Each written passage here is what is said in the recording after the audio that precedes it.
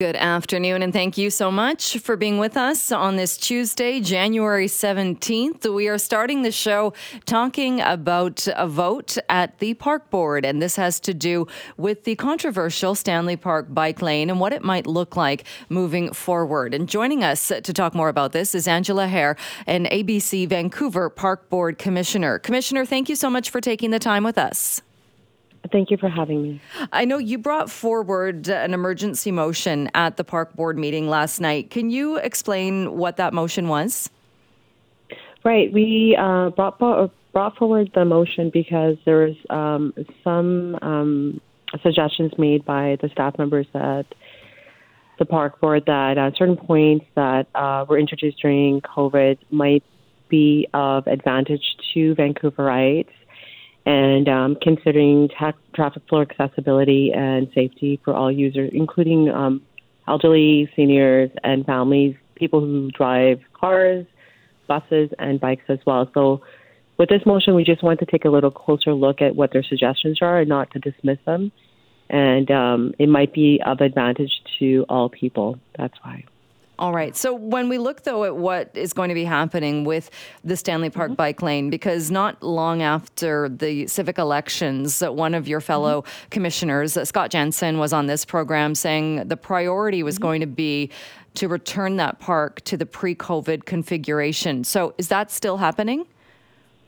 Correct. That has not changed. If you look at the motion carefully, in Section A, it says without unduly delay the removal of the work or materially increasing costs. So we're still going forward with the removal, and nothing's going to be delayed. We're looking at March for removal of the bike lane, but we're looking at other sites. For example, a good example would be the tea house. Right, so they've changed configuration where you're entering the park from the south end. So there's a little better flow going into that section, and people are also able to exit their cars or buses to the right side of their vehicles, which means you're actually exiting towards the restaurant. So stuff like that, that's just common sense, right? Like, why would you change that? And then instead of, let's say you can't find parking, instead of looping back into Stanley Park and back around, you're actually just looping through the parking lot and coming back around. So just little things like that, it just makes sense. We're not delaying anything. The bike lane's still being removed. We're keeping our promises. We hear everybody. We want to meet your guys' needs. We just want to consider some common sense changes that might have been made. We want to take those into consideration. Right. And even at the time, I know when Scott Jensen was talking about this, I don't remember the exact wording, but I think that the gist of it was he said there could be parts of this that could stay, or there could be a reconfiguration, or yes, we're going to remove this, but there is still going to be a need, or there will likely still be a need in some parts of Stanley Park Drive to maybe have a separated lane to accommodate everybody. So is it your understanding then with your motion passed and passing unanimously, is it removing everything there? So removing it and putting it back to pre-pandemic levels, and then figuring out if things need to be added or if there needs to be parts of Stanley Park Drive that do need to be separated? So what we've suggested is that we are moving ahead and going ahead with the pre-COVID configuration. However, like I said, the tea house, right? Points or areas like this, we will actually consider keeping it as this. There's no point in going pre-COVID and going back and going, wow, this was actually a really great idea and it worked well and it was actually better flow and traffic flowed better. There was no backup, right? Right. And that's what we're trying to do. We're trying to decongest the park and keep traffic flowing. So why would we go back and have regrets? So we're getting all the facts together. So that if there's some key points of the park that might be better for safety, better for flow, better for the public, right? We want to take all the facts together or gather all the facts and then make those decisions as well. But nothing's getting delayed. We're still removing the bike lane. Everything's moving forward. So it's being fiscally responsible. A lot of taxpayer money has gone into this as well. So we want to, like I said, instead of making these decisions and coming back to them and having some regrets. We're looking at all the facts as we go along, right? So. Right, and that makes a lot of sense for sure. Of course, yeah. When you talk about being fiscally responsible, one of the price tag that was floated earlier was around the $425,000 price tag for doing this. Is there a new number, or do you know what the bill could potentially be to do this work? No, if anything, it should decrease. I mean, if we're not removing everything, for example, I'm going to go back to the tea house because everyone is familiar with this and the loop around it. If you're not removing that portion, well, then it's going to stay as is, right? So that portion probably would be reconsidered. Again, the staff has not come back with new numbers for us, but our guess is that we could save some money. And I know our city likes to do that too, right? A little bit. But it's not gonna be the decisive decision on how we're proceeding with the removal of the bike lane. The bike lane's being removed. It was a temporary bike lane, so we're going ahead with that regardless. It's not going to be the price point that determines that. It was our promise to our voters that determined that. Right. Mm-hmm. And what do you think then, what was it about this motion? And I know this may be a better question for Tom Digby, but Tom Digby, who was opposed to this originally, the original idea of the removal, he spoke at the meeting last night. He did end up voting in favor of the motion. He even referred to it as an about face from what was put forward 6 weeks ago. But it sounds like what you're saying is this isn't an about face. No, not at all. It's not. Thank you for Digby for supporting us. We didn't need his support. It would have been a majority regardless. Maybe he was in a good mood. He supported all of our motions that night. So the running joke is maybe switching over to ABC. But this is more about not just only keeping our promises, but having a common sense approach to looking at all the facts. Our staff members here at City of Vancouver are working really hard to make sure that we go ahead with this. The motion has been passed. We're looking at March to get this removed. And again, if we could make traffic flow even better, that's what our goal is here, right? We want to move forward, and there might be some point that we need to look a little bit, the certain areas of the Stanley Park that we want to look a little bit even deeper and say, is this the best for people who are getting out of cars, getting in cars, for the disabled population, for buses, for even businesses? So, our goal is to keep traffic flowing. Just like Scott Jensen had said, we want to make sure traffic is flowing. Our goal is to pre-COVID as much as possible. But, there might be a couple of places that might be better for us, better for flow of traffic. So better for businesses, better for the tour buses. We want to look at all the facts.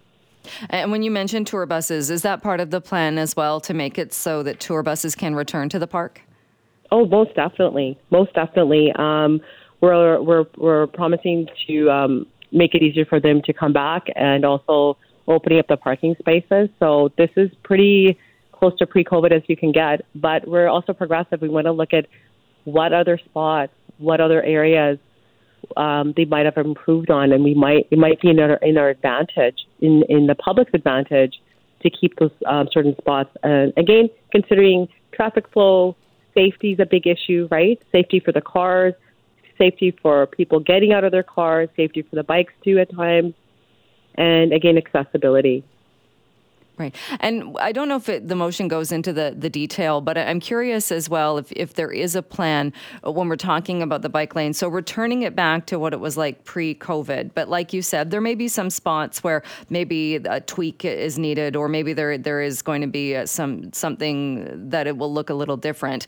Going into the park right now, unless you really like orange cones, I find that the cones throughout the park, you have this beautiful jewel of a park, and these cones are eyesores. They're really ugly. Is there a plan that if there are changes or tweaks that it's not going to be this lane with all of these orange traffic cones? Yeah, absolutely not. We're not going to be keeping the cones, and even the staff at the park board have expressed this was a temporary bike lane. That's why there's cones. Cones are temporary; they're never permanent. So they're definitely going to be removed. So aesthetically, we are moving towards back to what Stanley Park is all about, which was coming through a beautiful area, beautiful park that was very zen. So I completely agree with you. So I'm pretty confident. So do the rest of our commissioners, and so does the staff at the park board. Yes, they are coming out. All right, Angela Hare, thank you so much for joining us and for bringing us up to date on what was discussed and voted on at Park Board. Look forward to chatting with you more about this. Anytime. Thank you for having me. Okay. Well, if you have ever been to Sasamat Lake, you know it is a beautiful spot, and people like to take advantage of that year-round. There should definitely be some public buy-in to this. So I would hope that the public has a say in whatever decision they decide to make. I think it's not just an entertainment place for us, it's also really functional in terms of getting good exercise, getting out and getting some fresh air. So we'd really miss the availability of something like this as close as it is to where we live. So I think it'd be, bad for Port Moody and Anmore in the region, as well as just kind of generally for folks that come out here in the summertime just to enjoy a run or a swim in the water, which is really nice. So just a couple of people that were out in that area when Global News was asking about any concerns about the future of Sasamat Lake after revelations that the aging dam could either be decommissioned or removed or replaced, and that could have a big impact on that popular spot. Well, Megan Lottie joins us now, the mayor of the city of Port Moody. Mayor Lottie, thank you so much for being with us. Oh, thank you for inviting me. Well, I know this is something that council has discussed as well, or at least brought up to talk about. So we're talking about a dam. It's owned by Imperial Oil. What are the concerns about Sasamat Lake right now? Well, I mean, the first that we heard about this was on last Tuesday at the council meeting. But as I understand it, the Metro Vancouver has been discussing this with IOCO for a while. I mean, we're concerned about a number of different things, including the impact on the ecosystem, flooding, and also the impact on recreation opportunities at the lake. And what have you heard so far then about concerns about the dam? Oh, well, I mean, like I said, there's plants, wildlife, organisms, nutrient cycles, energy flows that could be interrupted. If the dam is so what we've heard is that the dam they're looking at either decommissioning it and removing it. I believe that Metro Vancouver is looking at a way that they can somehow take over responsibility, perhaps maybe decommission it from its use but still have it in place so that the lake is not impacted. Right. Okay. How much of an impact would that have, or how important is Sasamat Lake to Port Moody? Well, I mean, it is in Port Moody, but it is also a metro park. But it is important. From an environmental perspective, and it is also important from a recreation perspective. Right, because it does get, for people that maybe aren't familiar with this lake, it does get pretty packed and pretty busy in the summer months, doesn't it? Oh, yes. I mean, from a recreation perspective, it is very heavily used. And it's not just used by people that live in Port Moody. It's used by people from throughout the region. As being a Metro Vancouver park, there is a heavy, they have a vested interest in ensuring that park is maintained in its present state for the enjoyment of all the residents. And like you mentioned as well, not only a recreational spot for people, but also an important part of the environment and an important part of nature? Yeah, as I said, I mean, there's plants, there's wildlife, there's organisms that rely on the ecosystem that is present at this time. I mean, that's not to say that you can't find a new balance, but I think that there's a lot of other external factors that could potentially impact this environment. So when it comes to so those types of things concern me when it comes to talking about making those types of significant changes. Another big concern is flooding. They confirmed that rain coupled with snowmelt will cause flooding, and that will further degradation of the ecosystem as they exist today. So that is another external factor that could bring some severe impacts. And do you feel, is Port Moody being consulted enough, or are you part of the discussions enough? Like you said, even though it is a Metro Vancouver park and it's the dam that's run or owned by Imperial Oil, it is in Port Moody, and Port Moody residents and people all around will be impacted by this. Well, I think that their first step was to come to us and let us know. Our message back to them was that we believe that there needs to be more consultation. I'm confident that that there can be a solution reached that will not only assist in maintaining the integrity of that area, but also meet the needs of the IOCO. I mean, it's understandable from a business case that they don't want to continue that liability and maintenance for that infrastructure because they don't need it. It's been there for 100 years and they don't need it anymore. So we need to work together to find the right solution. Right. And how urgent is it, or is there a timeline as far as when it's hoped that there might be a solution? Well, they said that the dam's been seeping since 2019, and perhaps COVID got in the way in the intervening years. But regardless, we know something needs to happen. I think that I'm optimistic that we'll be able to get to some type of an agreement. Hopefully, Metro Vancouver will be able to assist in that in the short term. Is it something, do we know at this point, or is it too early to know what kind of money people might be looking at, or whoever that kind of falls to, as far as money for upkeep or money to fix the dam that's failing in some parts? Yeah, I think that all of that due diligence is at play right now. I'm sure that the IOCO folks are also looking at this from a lot of different angles, and the public interest being one of them. And, if people are, providing their feedback in a way that could potentially impact that decision, that would be a good thing. I'm confident, though, that Metro Vancouver and IOCO will come up with the right solution. The city has been pretty clear on our concerns, and I think that they are reflected not only by our comments, but also by those that we heard earlier on the program.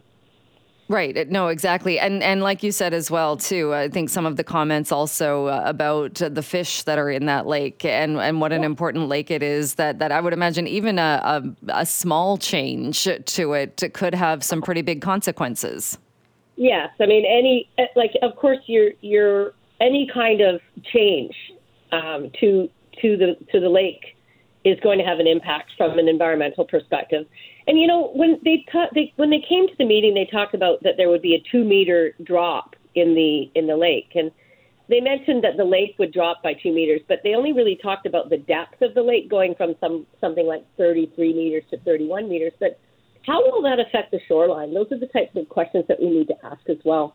One might think that might create more beachfront, but from my understanding, the beach itself is made up of imported sand that was brought in specifically to extend the swimming area.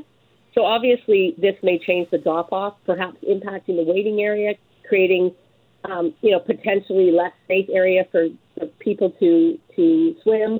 So, I mean, there's a lot more at stake here than just the depth of the lake. We need to be looking at how the recreation is occurring at that interface, like with the lake, so that we can ensure that the decision that's made ultimately is in the best interest of not only the environment, but also the people that use that area for recreation.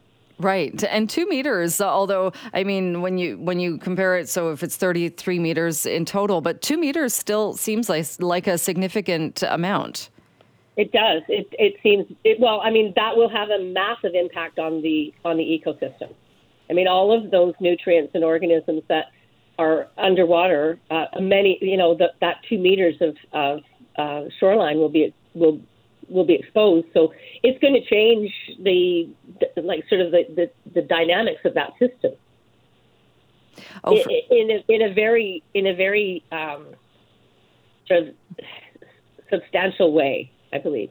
And like you said, this is maybe something that kind of got neglected during COVID. Maybe it just wasn't the top of the priority list. But do you think now that we are hearing from Imperial Oil saying, like you said, they don't need this dam anymore, there's no need for it, that will kind of get things rolling as far as trying to find a solution in a timely way? Yeah, I think so. I believe that was the intention of that delegation when they came, and I think they wanted to get that conversation started, and they want to hear what people have to say. So I'm looking forward to hearing what other people have to say. I mean, there's lots of people that will be impacted, not just the folks in Fort Livy or Anmore of Valsera. Do you think people need to be concerned? I mean, we're still in January, probably not a lot of people swimming in the lake right now, but as we get into the spring and this summer, do you think there are concerns that there could be changes there come this warm summer season? I really, really couldn't comment on that. I don't know what the timing of this would be, but my suspicion is that these types of decisions don't take months, they take years. All right. Well, we will stay tuned to see what happens next with that. Mayor Megan Lottie, thank you so much for joining us and talking more about this. Thank you so much for reaching out. Thanks for being with us. Well, we have been talking about Bill 36, and it might be something you hadn't heard about, hadn't heard great detail about, but many doctors have raised some concerns about this. It is a bill that streamlines the number of colleges, the disciplinary colleges that we see in this province. It brings some other changes forward as well. The document itself is about 300 pages. Health Minister Adrian Dix was on CKNW earlier today talking about this. He also answered a question about this when he was asked during the news conference on Friday. I want to ask about Bill 36 because some physicians have expressed concerns about what they say is government overreach. So they've expressed concerns about government having more access to their medical records or more power to mete out more severe discipline against physicians. What do you say to these concerns? Thanks very much for the question and the opportunity to respond on this question. And I'll give a slightly longer answer, but if you want more, Katie, I'm happy to give you a call later because there'll be other questions as well, I know. Bill 36 is the first reform of the Health Professions Act in 30 years, considering the changes in healthcare in that time. It's a timely and important reform. It came out of a very significant report done by an expert in the field, Harry Caton, that was done in response to concerns about certain health regulatory bodies, or the dental profession. The answer goes on from there. It goes on for about 6 minutes. I'm not going to play the entire thing, but Adrian Dix has been talking about this and explaining why he says it is an important piece of legislation. Well, joining us now to talk more about this is Dr. Joshua Gregain, who is the president of Doctors of BC. Thank you so much for being with us today. Thanks, Jill. Appreciate the opportunity to be here. Now that we've heard from the health minister, and he has come out saying there was a lot of consultation with a lot of participation, including doctors, that this will streamline the number of colleges from the number it is now down to 6. He says there will actually be more transparency and accountability. What are your thoughts on some of the reasons given by the health minister as to why this legislation is important and passed? Thanks for the question. I did listen to Mr. Dix's response last week on Friday, and I did not hear this morning's response. But ultimately, we believe that modernization of this bill is a good thing. And again, it's a 30-year-old bill, and there is some things that need to change and be adjusted. The process, I think, has been challenging, and I think what the physicians are speaking of currently is the fact they want to be more engaged with, so that we continue to have some autonomy or some thoughtfulness over our own regulatory bodies. And so that's one of the sticking points, isn't it? That as it is now, so the way I understand it now, that it is it 50% appointed by the health minister and then 50% elected by the professions? Yes, generally the colleges is our self-governing body, and so we have the ability to elect people, and this bill seems as though it's going to be able to appoint further members and a superintendent, which has our clinicians or our members concerned. And the health minister said that this will actually lead to more transparency. He said that complaints will not be made public. When complaints are made to these colleges, only determinations will be made public, that they automatically will be, whereas now there's not that rule of law, or that's not something that automatically happens. What are your thoughts on the fact that he's saying this will actually make things more transparent?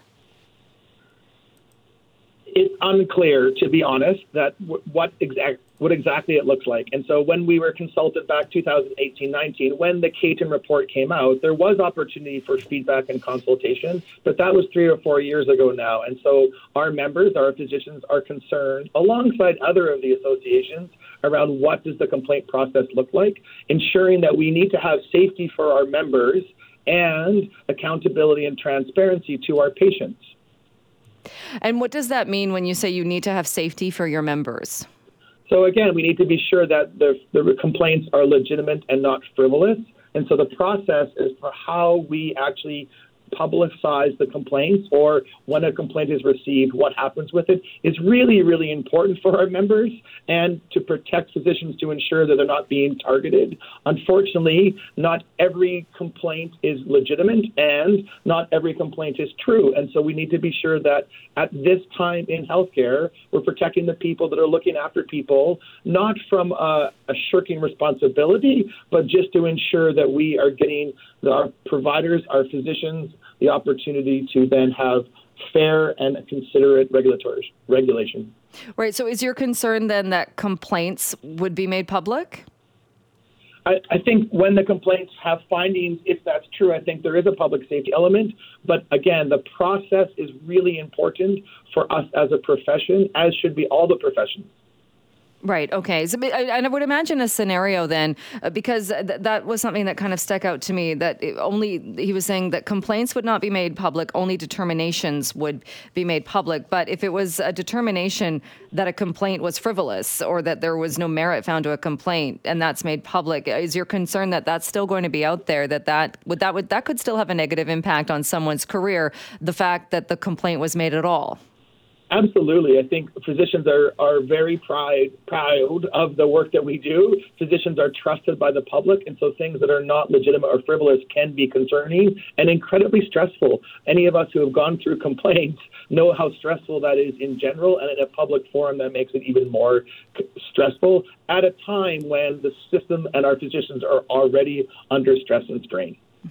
One of the other concerns brought forward was access to patient clinical records and concerns that this new legislation under these new rules, that there would be more access to patient records. Is that one of your concerns? That has been brought forward. I think as we've looked into it further, that isn't really any different than what it is now, which is if there's a complaint, the investigator can look into a particular chart. But I don't think there's any specific concern that we have as far as the government having access to your patient chart. We as professionals and we as physicians take our confidentiality very seriously, and I don't think this is a serious deviation, although a few of our members have brought forward that apprehension or that worry. Right. And even in addressing that, the health minister said there are concerns about patient clinical records, that somehow this will give individuals in government the chance to seize or copy those records. He says this isn't true. Bill 36 does not allow the government to seize records. Only an independent investigator appointed by an independent registrar at the request of the investigation committee can do so. So is that enough in your mind as far as a reassurance that the records will stay where they're supposed to, even when they are a part of an investigation? I think the messaging is that's reassuring, but again, the implementation of that and the process is really important, that we as physicians have insight into that and are able to, again, work together to make sure that's the case. Simple reassurance by itself is again, reassuring, but might not be enough. And we are really asking for, and have now been granted, further conversation with the ministry over this bill, over its implications, and really ultimately over our ability to make sure that the work we've done collaboratively to get new payment models and get new opportunities for physicians isn't railroaded by a bill that has a potential to then make physicians apprehensive or fearful to practice. Do you think that is a legitimate concern, though? Because you're right, and we certainly have spent a lot of time talking about the changes as far as billing and the ongoing efforts to try and get more physicians, to try and get more doctors to BC. Are you concerned, though, that this what's included in this bill could act as a deterrent?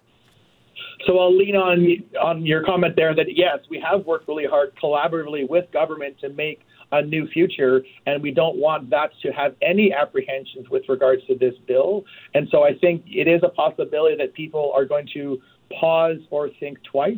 And we need to be sure that, again, as much transparency, as much collaborative spirit that has been successful over the last several months continues on in the either implementation or amendment of this bill, so that our physicians continue to feel safe and valued in this province to, again, serve the public that we want to be able to do. And when we talk about the makeup of the boards, and again, so this is going to be taking, I think the numbers that the minister said that there are currently 15 colleges in this province. Those are going to be amalgamated, so there will be, and they'll end up being 6 colleges in total. He was asked about the makeup and the appointments again of the board, and he said, so currently the Minister of Health would appoint 50% of the board members, and the profession would elect at least 23 different colleges board members from the profession. It says, though, however, it's important to note that these colleges do not represent the profession. They exist to represent the public interest. In other words, they regulate the profession. That was in the official notes. But then in the answer he gave in that news conference on Friday, he said that as far as people being appointed, he said expertise is developed independently. It's an oversight body. There is too much variety and standards and so on. This will be a merit-based process looking for people with expertise in regulation, understanding of regulation, and how to deal with a complaint process to ensure justice is brought to those processes. Is there a concern there that we're looking for people, or the people on these boards are going to be all about regulation, but not fully understanding of the profession? I think that is the concern, right? Not often does regulation always reveal truth. And right now, it is challenging to live and work in an environment that we are currently find ourselves in. And so to have someone who has an expertise in regulation, but not in the practice of medicine, gives our membership and our physicians pause. It's difficult to, again, gauge, what is appropriate and inappropriate if you actually haven't walked in the shoes of a physician or healthcare worker. And that's really why, again, the doctors of BC and our individual physicians want input and insight into this process of the Bill 36 implementation. Right. Even though in a scenario like that, I guess you kind of take the leap and think that if somebody is on this board or this board is investigating a complaint, hopefully, even if you're not a doctor, you should be able to talk to the right people or get enough information to make a decision. Yeah, I think, again, the process is really, really important. And to the best of my knowledge, there hasn't been a particular issue that came out to have this bill be a reality. The Caton report had recommendations on the Health Professions Act. And so some of my colleagues are saying, well, why is this important right now? What was the inciting event, or what was the issue? And again, our continued messaging is, it is important to ensure that we're held accountable for good work and lift it up, but it can't be a blind or uncertain process. We need to be involved in what happens because, again, it's a complex environment for which we're working in. So to hear the minister say one of the justifications for this was that this is the first big reform of the Health Professions Act in 30 years, is that not enough? I think reform is great. And again, as I said from the start, we believe this is an important process, but it needs to be a process that is done with all of us involved. And now that the bill is passed, the implementation is important. And I continue to believe that the efforts we've made collaboratively with the government over the last 6 months have made significant gains.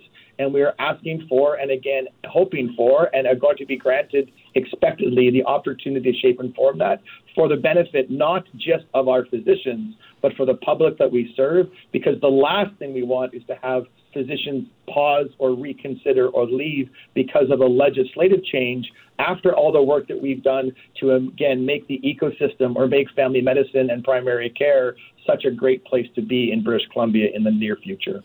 Do you think these changes will have any impact on patients? Will patients notice any differences? I'm not sure, to be honest. That is, again, one of those process pieces. Right now, patients generally aren't familiar with Bill 36. And I think having conversations around it has been helpful. Most patients aren't involved in the complaint process. Those who have know their lived experience. I can speak from a physician's perspective, as all of us generally get involved in the complaint process at some point in our career. It's a stressful process, and adding uncertainty or lack of clarity to that process isn't going to be less stressful. It potentially will be more stressful at a time when the system is, again, under duress. Is there anything else then at this point where, so it sounds like the issue over access to patient records has been dealt with, and there's not as much of a concern there. Is there anything else then that the health ministry could do you think, at this point, to help ease the concerns that you have raised, that some other doctors are continuing to raise? I think we've addressed both of them before, which is really around government appointment versus election. Our self-regulating body has continued to do that well. Transparency on the process of complaints are the two areas.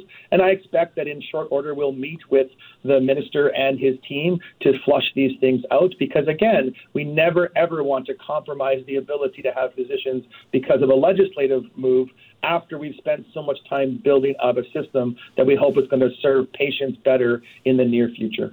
All right, Dr. Gregain, appreciate you taking the time to talk to us today about this. Thank you so much for being on the show, and we'll talk to you again, I'm sure.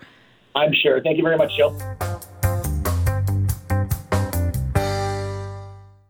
The plan to revitalize Vancouver's Chinatown community was unanimously approved by council earlier today. It's going to cost around $2 million. The aim is to clean up the neighborhood that has been littered, that has been hit very hard by crime and ongoing vandalism. It is called the Uplifting Chinatown Action Plan, and it was something that was brought forward by Vancouver's new council late last year. So joining us to talk a bit more about this is somebody who addressed council before the vote. Ryan Diaz is an MMA fighter, also the owner of DCS Fitness and Martial Arts in Vancouver. Ryan, thank you so much for taking some time with us today. Thank you for having me, Jill. When you addressed council, a lot of people were commenting on how you were able to bring that perspective and really tell council and tell others what it's been like operating a business in that neighborhood. Can you tell us a little bit about what you told council? Well, I told them, I mentioned about how, we felt like we were forgotten and, no one's helping us and we're alone. I mentioned about all the things that have happened, the Uber Eats driver that got stabbed, the altercation on Main and Hastings with the police officers, the attack on the the Chinatown security guard, the anti-Asian hate crimes, the random crossbow attack, the armed robbery at the TD on the corner, the old man that got hit and got his hip broken. These are just ones that I can remember. You just don't even know about the things that happen every day.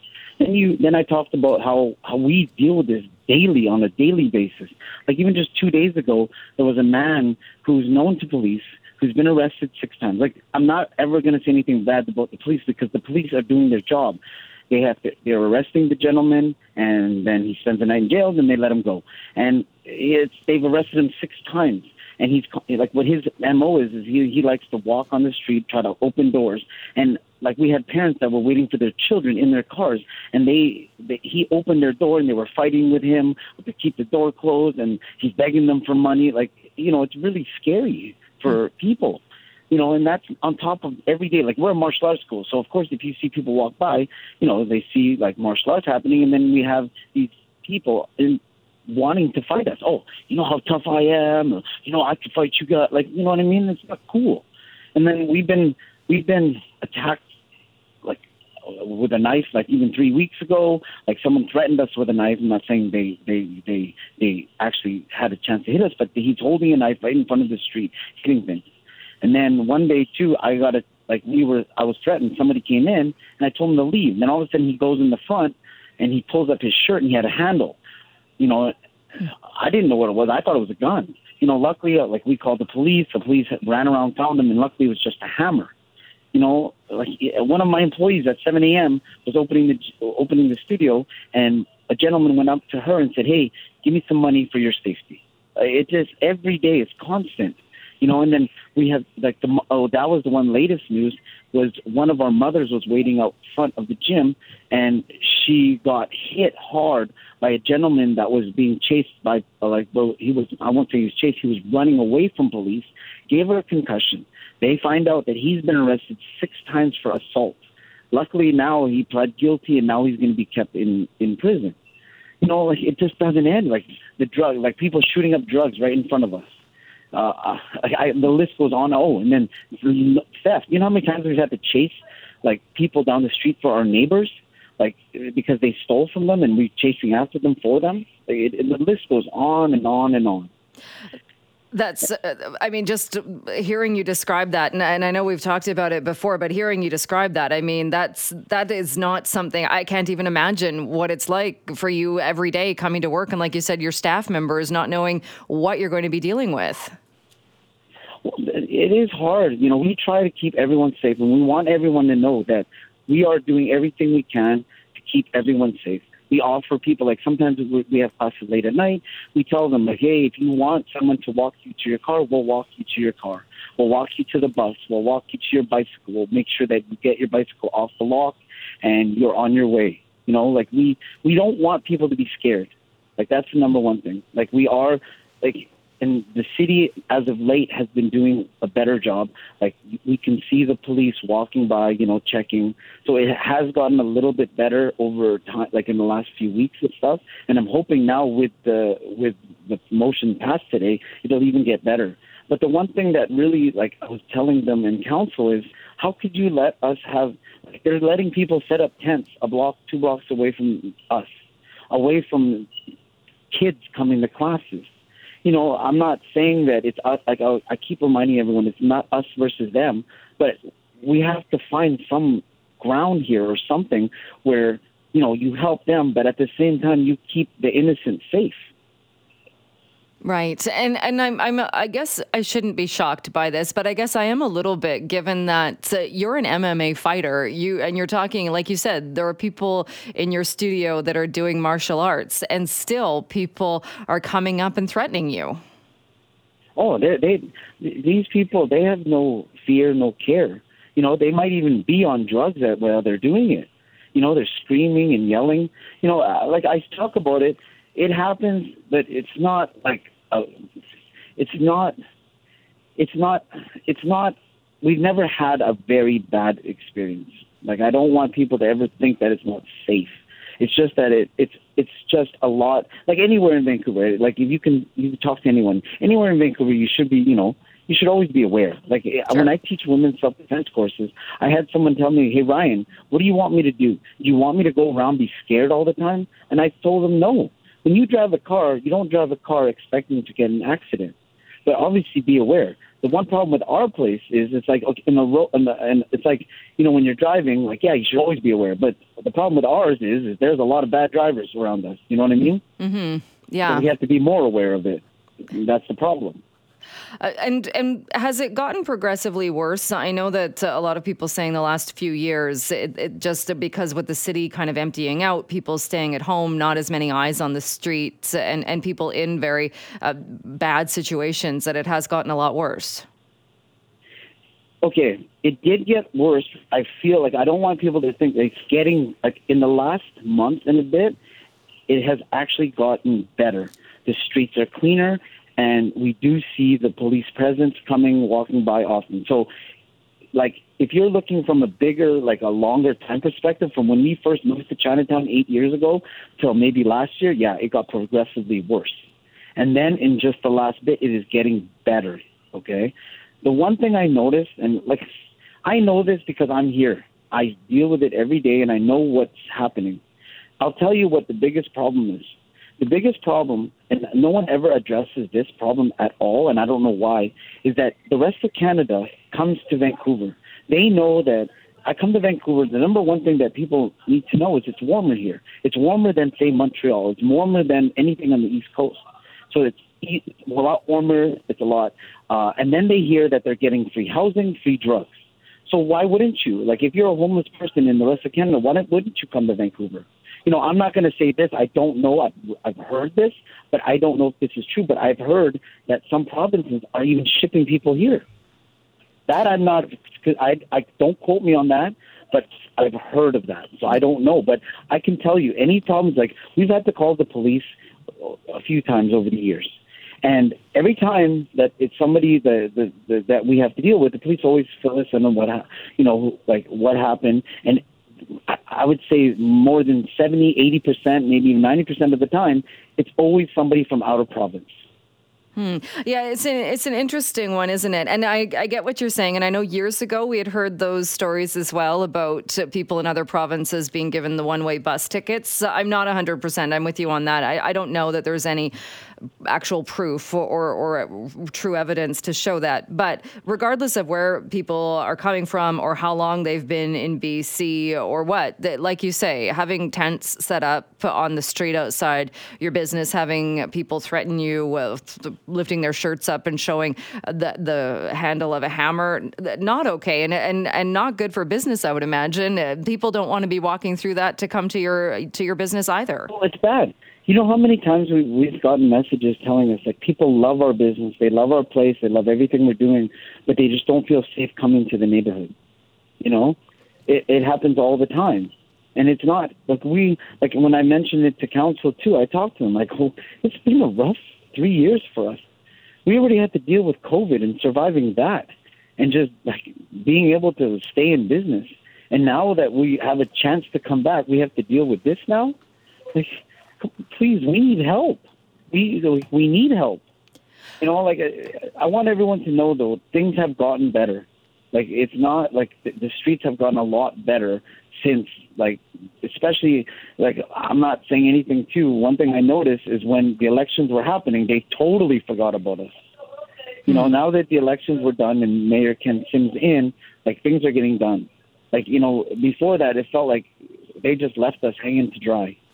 Okay, hey, the way I looked at it is we don't know if we're going to stay in power, hey, or we're going to use this as a political agenda and tell you, hey, we're going to fix this when we get in power. You know what I mean? But at that point, it felt like no one really cared about us. But now, I can tell you now, things are happening. Is it can get a lot better? Yes, it can be a lot better help because, it should be, it got so bad now that we're still digging out of the hole. With this announcement or this vote then to go ahead, and this is the plan to revitalize that neighborhood, looking at about $2 million going in to clean it up. What are some of the first things you think would help? What should that money be used for? Obviously, the cleaning up is very important. The graffiti, they just let the graffiti go.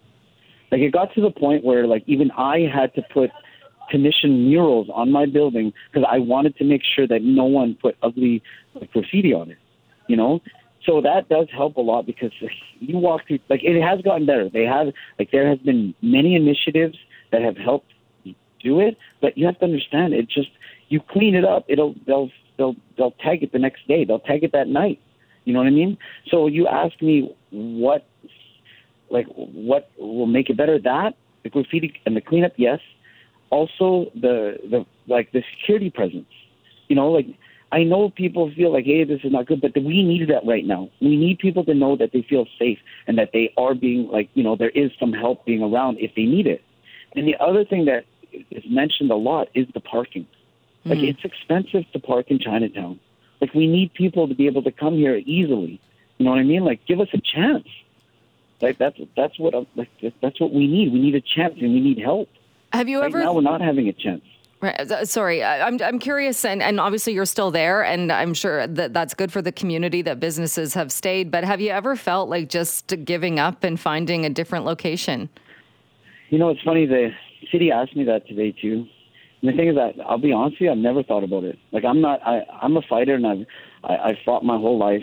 I've won 2 world titles. I've had tons of pro fights, and I don't ever giving up is never in my vocabulary. I just keep going, consistency, and I just keep working hard. And that's even how we survived during COVID. I just kept going, and I don't think about leaving. But at the same time, I'm not going to even think about that because I have hope, and I'm going to be very optimistic that things are going to get better. So no, and honesty, I've never thought about leaving. All right. Well, Ryan, thanks for joining us today and talking more about this and the vote at council. Hopefully this fund does help the neighborhood, but thank you so much for joining us. Appreciate your time. Oh, no problem. Thank you for having me, Jill.